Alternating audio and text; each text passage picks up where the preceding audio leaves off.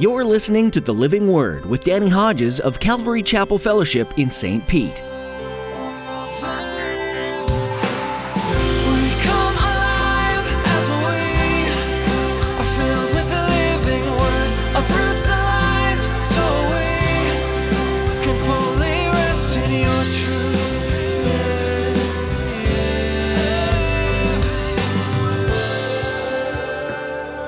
Nobody takes my life, I lay it down.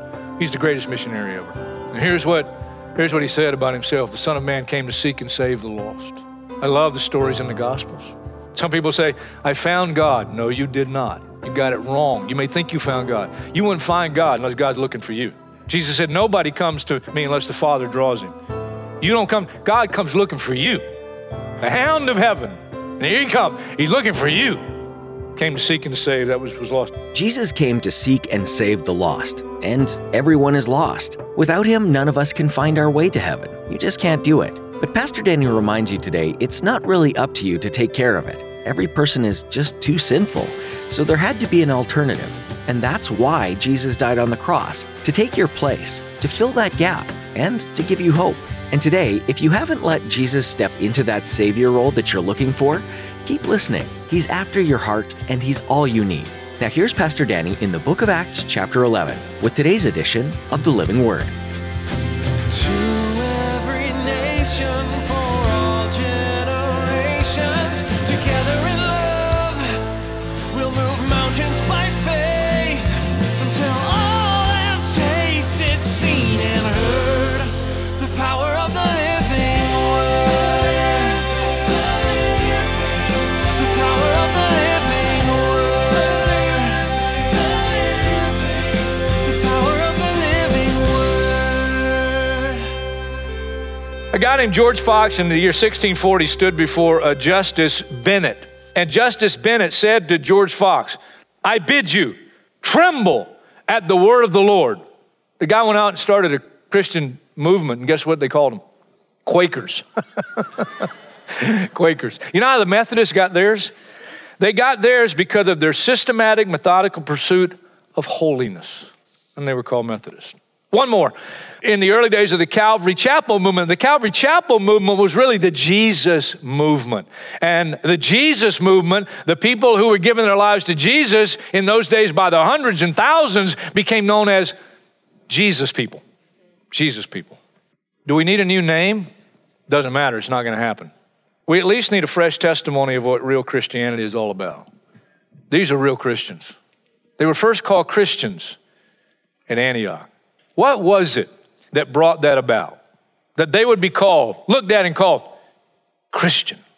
Well, before we talk about four things from the text, every one of us, if we know Jesus Christ as Lord and Savior, ought to be making a name. I said last night a name for ourselves, but really a name for God.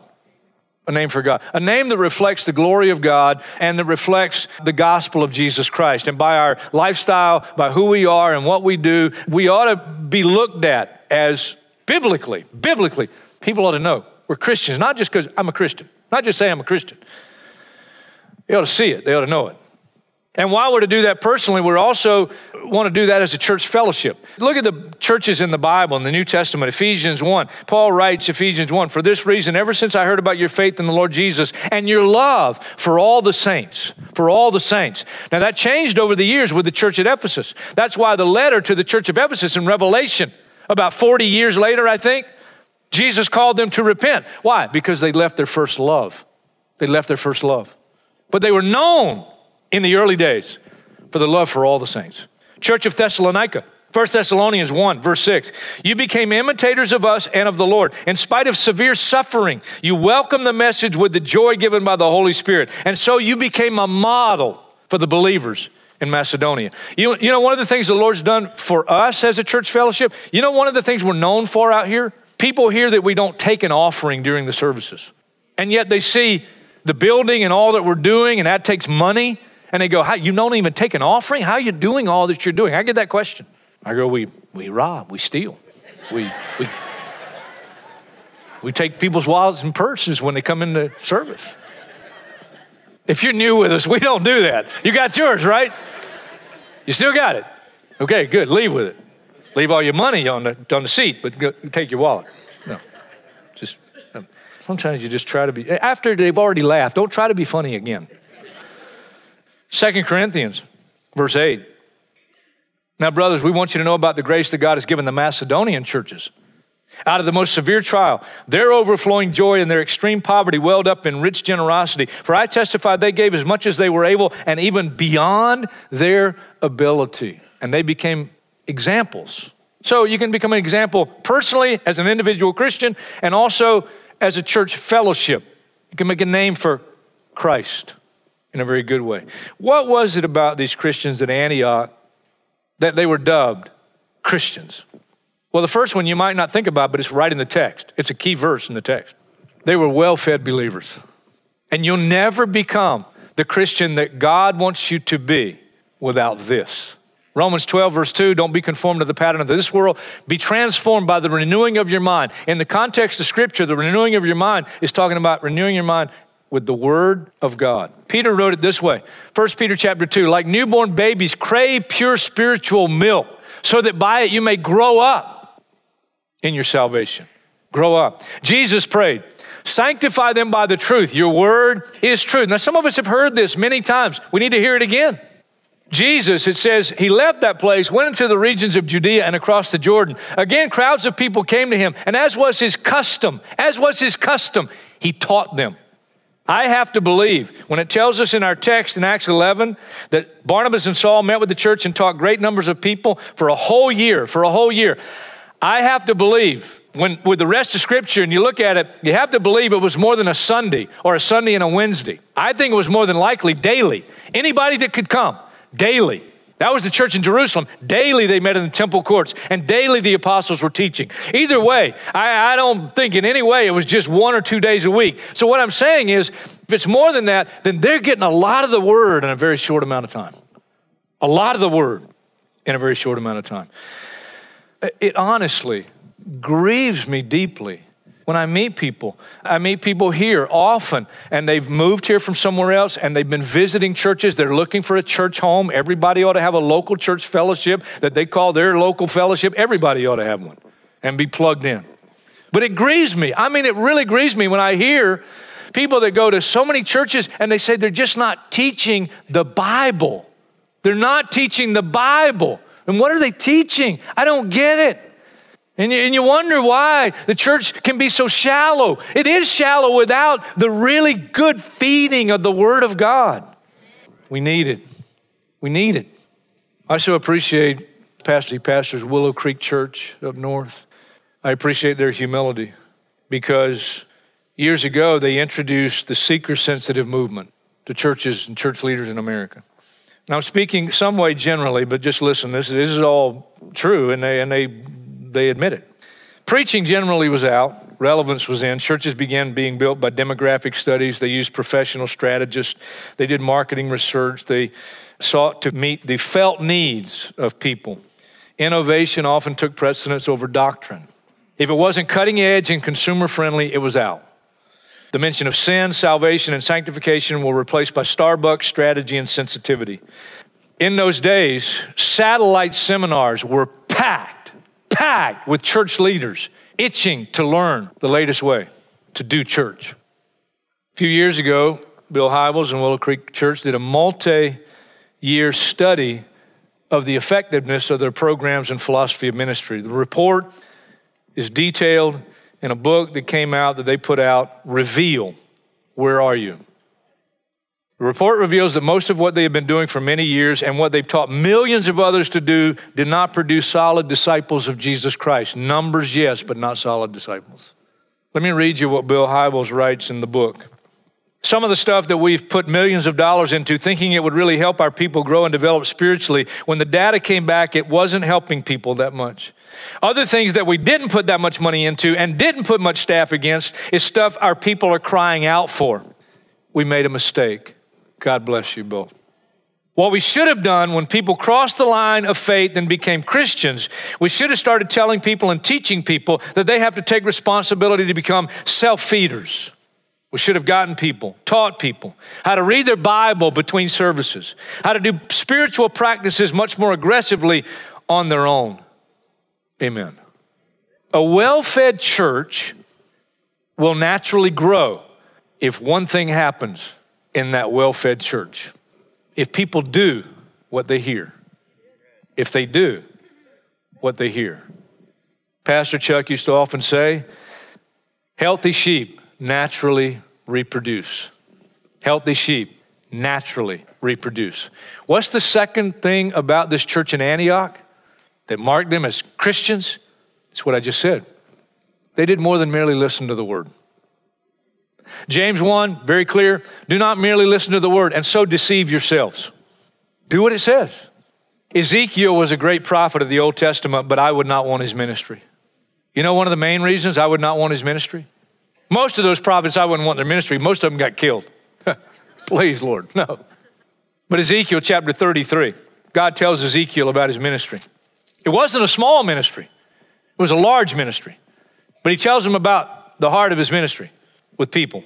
Verse 31, chapter 33 of Ezekiel. My people come to you as they usually do and sit before you to hear your words, but they do not put them into practice. Their mouths speak of love, but their hearts are greedy for unjust gain. Indeed, to them, you're nothing more than one who sings love songs with a beautiful voice and plays an instrument well, for they hear your words, but do not put them into practice. He must have been a great speaker because a lot of people came to hear him. But God tells him, of all the people that are coming to hear you, they're not doing what I'm saying through you. I'm going to be flat honest with you. As much as I can judge my own heart, I'd rather pastor a church of 50 people where 48 out of 50 did what I taught because I'm teaching the word of God than hundreds of people or thousands of people where you have the majority that don't do it. I really would love to have a smaller group, and I'm not saying we have a large group and you're not doing the word. That's not what I'm saying. But if you're not doing the word, I'm speaking to you right now. I want Haggai's ministry. You read about Haggai, that little Old Testament book of Haggai. Haggai went out and proclaimed the word of the Lord, and they repented, and they started doing what God said. They did the word, and it transformed their lives. They became different people every week, month, year. They were being transformed. They were being changed through the ministry of the word. Giving up worship of idols, immoral lifestyles, set free from addictions, better workers on the job, better neighbors, better family members, better husbands. Because what were they teaching? They were teaching the things you read, the Apostle Paul and others wrote in the New Testament. Things like Ephesians, where Paul says, husbands, love your wives as Christ loved the church. Wives, be submissive to your husbands. Children, be obedient. Lives were being changed. Families were being changed. I mean, it was radical. All of a sudden, he didn't want a divorce now. He wanted to be married to her. He wanted to commit himself to her. All of a sudden, she's a different wife. You're not the one I married. And your kids, you're getting ready to kill them. And now you say, you don't have to leave now and we're going to let you live. Children, obey your parents in the Lord. That's the kind of things they were teaching. Sound doctrine. And the people were getting it, man. They were going away and their lives were being changed and their families were being transformed. And the world saw it. You're not the same guy I used to work with. You're not the same neighbor I used to have. You don't talk like you used to talk. Man, when Danny Hodges got saved, I mean, people that knew me before I gave my life to Christ, you talk about a different person. I tell you, one of the first things changed, my speech. I was GD this, and I had a foul mouth. I know you can't see that now, Now, I didn't say I haven't cussed ever since becoming a Christian. Come on now. But overall, it's been pretty good. Now, don't look at me like that. Even though you haven't said it, you were thinking it. You hit your hammer, you hit the thumb with the hammer, and your first thought wasn't praise the Lord. I know what you were thinking. Same thing I was thinking. Man, you talk about a radical change. I'd go bowling on Friday night with the youth group at the church.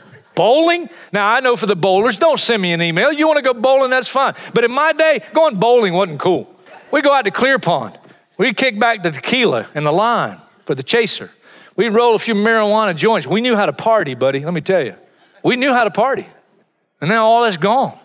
I was immoral, and now I just want to be pure before the Lord. I mean, you talk about it different. People go, where's the Danny Hodges we used to know? He's dead. He died. And I'm trying to keep him in the grave. He keeps trying to come back out. I'm trying to keep him down. Kick him. Get down there. I thought we couldn't reproduce last service, and now it's totally different again. I don't know what's happening. It's like I'm on drugs again. There's the Holy Spirit now. Get down. He's so funny. Oh, gosh. I feel like, you ever seen the old Scrooge movie where Scrooge, the old black and white one? That's the best Scrooge, man, where he says, I just can't help it. I'm so happy. I can't help it. Because I'm saved, man. I'm saved. I'm a different guy. I'm just different now. Praise the Lord. So they were well fed, and they're not just hearing it, they're going away and they're doing it, and it's transforming their lives. I'll tell you a third thing. They were a giving church. Again, if I take it literally, every single person in that church, when the prophetic word went out, there's a famine coming, and our Jewish brothers and sisters are going to be affected by the famine, they said, hey, they pull out their wallet, they pull out their purse, and as they were able, everybody gave. Must have been a generous offering. They were a giving church. And a real Christian, they give more than they take. Just as you excel in everything, Paul said, in the context of the Macedonian churches that gave out of their extreme poverty, in faith and speech and knowledge and complete earnestness and your love for us, see that you excel also in this grace of giving. We don't have it recorded, but we know he said it because Acts tells us that Jesus said it's more blessed to give than to receive. Winston Churchill said, we make a living by what we get. We make a life by what we give. I got a different saying, not as intellectual as Winston Churchill. It goes like this. Do your giving while you're living, then you're knowing where it's going. And here's where it should be going. Jesus said, do not store up for yourselves treasures on earth where moths and vermin destroy, where thieves break in and steal. But store up for yourselves treasures in heaven where moths and vermin do not destroy and where thieves do not break in and steal. For where your treasure is, there will your heart be also. And I'll give you one last one. This is an important one. They had a missionary mindset, and they lived it out. You know who the greatest missionary ever was? Jesus. Jesus is the greatest missionary ever. You can't, no matter, okay, let's say you give your life and God calls you to go to some remote place and leave the comforts of America. God bless you if he calls you. But that don't even come close to what Jesus left. You left America. Jesus left heaven. He left the glories of heaven that he had been with in total fellowship with his Father before the beginning of time, from eternity past. And he was willing to go, take on human flesh, come into this cursed world, and give his life. Nobody takes my life. That's what he said. Nobody takes my life. I lay it down. He's the greatest missionary ever. And here's what he said about himself. The Son of Man came to seek and save the lost. I love the stories in the Gospels. Some people say, I found God. No, you did not. You got it wrong. You may think you found God. You wouldn't find God unless God's looking for you. Jesus said, nobody comes to me unless the Father draws him. You don't come, God comes looking for you. The hound of heaven. And here he comes. He's looking for you. Came to seek and to save. That was lost. One of my favorite stories about Jesus begins like this. John chapter 4. Here's how it opens. And he had to go through Samaria. He had to go through Samaria. Why?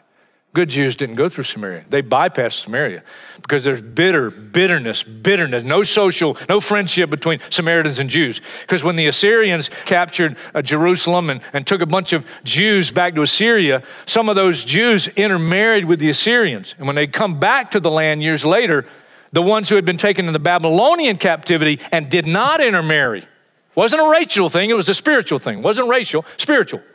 And the ones who had not intermarried with the Babylonians despised the ones who had intermarried with the Assyrians, and they were known as the Samaritans. And Jesus had to go through Samaria because there's a Samaritan woman there who'd been looking for love in all the wrong places. She comes to get water at high noon. That's not when you come to get water. Why does she come at noon and not during the morning, during the cool of the day? Because she's got a reputation. She didn't have a lot of friends in that town, especially among the women, because she's had a lot of their men. She's had 5 husbands. One she's living with, not her husband. Jesus comes to her, asks her for a drink of water. She says, I'm a Samaritan. You're a Jew. You asked me for a drink of water? She's taken aback. He said, if you knew the one asked you, you would ask him for a drink and he'd give you living water and you'd never thirst again. Sir, the well is deep. Give me this water. Where are you going to get this water? Give me this water. Go call your husband. Come back. We'll continue the conversation. I don't have a husband. You're right in saying you don't have a husband. You've had 5. And the one you're living with is not your husband. She runs back to the town. She said, I just met a guy tell me everything I ever done. The whole town comes out to hear Jesus. And in that story, Jesus lived out a missionary mindset. And I'll close with this. You got to be willing to cross some barriers to reach people for Christ. Willing to cross some barriers. That's what real Christians do. That's what real Christians do. Jesus crossed traditional barriers to go to the woman at the well. Traditional barriers. Thank God for Pastor Chuck. He's with the Lord now. Going to see you soon. Some people don't know that Pastor Chuck, being the man God used in the Jesus movement and the birthing and the movement of the Calvary chapels, he had nothing in common with the hippies that were being reached. Nothing. He grew up in a four-square home, four-square Pentecostal, very strict. He's never touched alcohol, not once. He's never smoked, never touched a cigarette. He hates cigarettes. Very strict upbringing. Never anything to relate to the hippies. And that's mainly who he's reaching for Christ. You talk about crossing traditional barriers. He didn't tell them they had to get their hair cut. He didn't tell them you have to stop playing that rock and roll music. As a matter of fact, he brought the rock and roll music into the church services. The first time that first group, Love Song, that's her love song, played at Calvary Chapel, they told Pastor Chuck, they said, well, he asked him to play from one of the services after they came into his office. He said, well, go, you got any instruments? Can you play something for me? Because they tell him they're musicians and they just gotten saved, all right? And they're rock and rollers, hippies. And Pastor Chuck has him play something for him. And then he said, well, can you play next Wednesday or something like that at the service? He says, yeah, we'd love to, but we have one band member short because he's in jail serving a marijuana charge, but he'll come back with us as soon as he gets out. And that's what he brought into the church, these long-haired rock and roll hippies. You talk about crosses from traditional barriers for the cause of Christ. Thank God for men like Pastor Chuck. Thank God. Jesus crossed some racial barriers. Bitter hatred between Jews and Samaritans because of what I just said. You want to hear some examples? Jewish rabbis in the day would say, let no man eat the bread of the Cuthites, that's the Samaritans. For he who eats the bread, their bread is as he who eats swine flesh. When his enemies wanted to really insult Jesus, here's what they would say. John 8:47, Jesus said, he who belongs to God hears what God says. The reason you do not hear is that you don't belong to God. And the Jews answered him, aren't we right in saying that you're a Samaritan and demon-possessed? He crossed some social barriers for sure. Let's be reminded, there's to be no social classes in the Church of Jesus Christ. I don't care what your bank account looks like and what kind of car you drive. There's total equality in the Church of Jesus Christ. And he crossed some geographical barriers. Let me just ask you in closing. I'm not going to keep you over time. A lot of us get our routine down in life. You go to work, you go to play sports, you got certain programs that you watch on TV regularly. My wife and I have certain programs we're watching, and they change over the years. Like one of the ones we watch fairly regularly now is Shark Tank. Anybody watch Shark Tank? I love Shark Tank. My wife and I love sitting watching Shark Tank, eating some fruit and cheese and watch Shark Tank. Would you pray for my wife? She won't let me have a TV in the bedroom. And so I watch Shark Tank, and sometimes I fall asleep in the recliner downstairs watching a program with my wife, and she's such a liar. She claims that she tries to wake me up when I fall asleep. And I wake up 4 a.m. in that recliner. I hate sleeping in the recliner. Would you pray for my wife that she let me get a TV for the bedroom? Wives, submit to yourselves to your husbands as unto the Lord. Thank you, Lord. People this past week had to make some sacrifices and get out of a normal routine to be willing to go on a team up to Tarpon Springs for the cause of Christ. Would you at least consider maybe something you could do that may be out of the routine, but you could do something for the cause of Christ and God would use you to make a difference? Because that's what a missionary mindset does.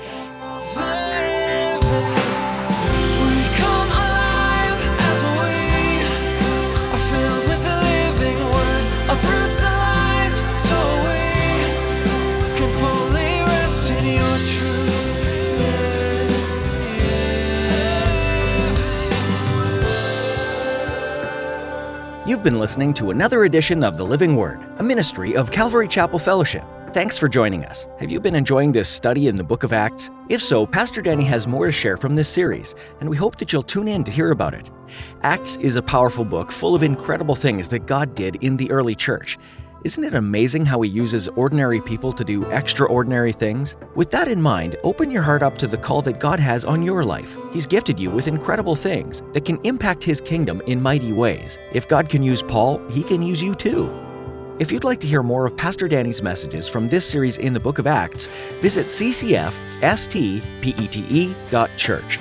Once you're there, click on the Media tab and you'll be able to find an archive of past teachings. If you live in or near the St. Petersburg area, we would love to meet you. Visit us at Calvary Chapel Fellowship on Saturdays at 6 p.m. or Sunday at 9 or 11 a.m. for a time of worship and Bible study. You can find out more by going to our website, ccfstpete.church. If you're unable to join us in person, no worries. We offer a live stream of our weekend services. Just visit our website and click on the link in the menu. We're glad to know that you're a part of our listening audience, and we hope that you'll continue to desire and search out and study the living Word. The power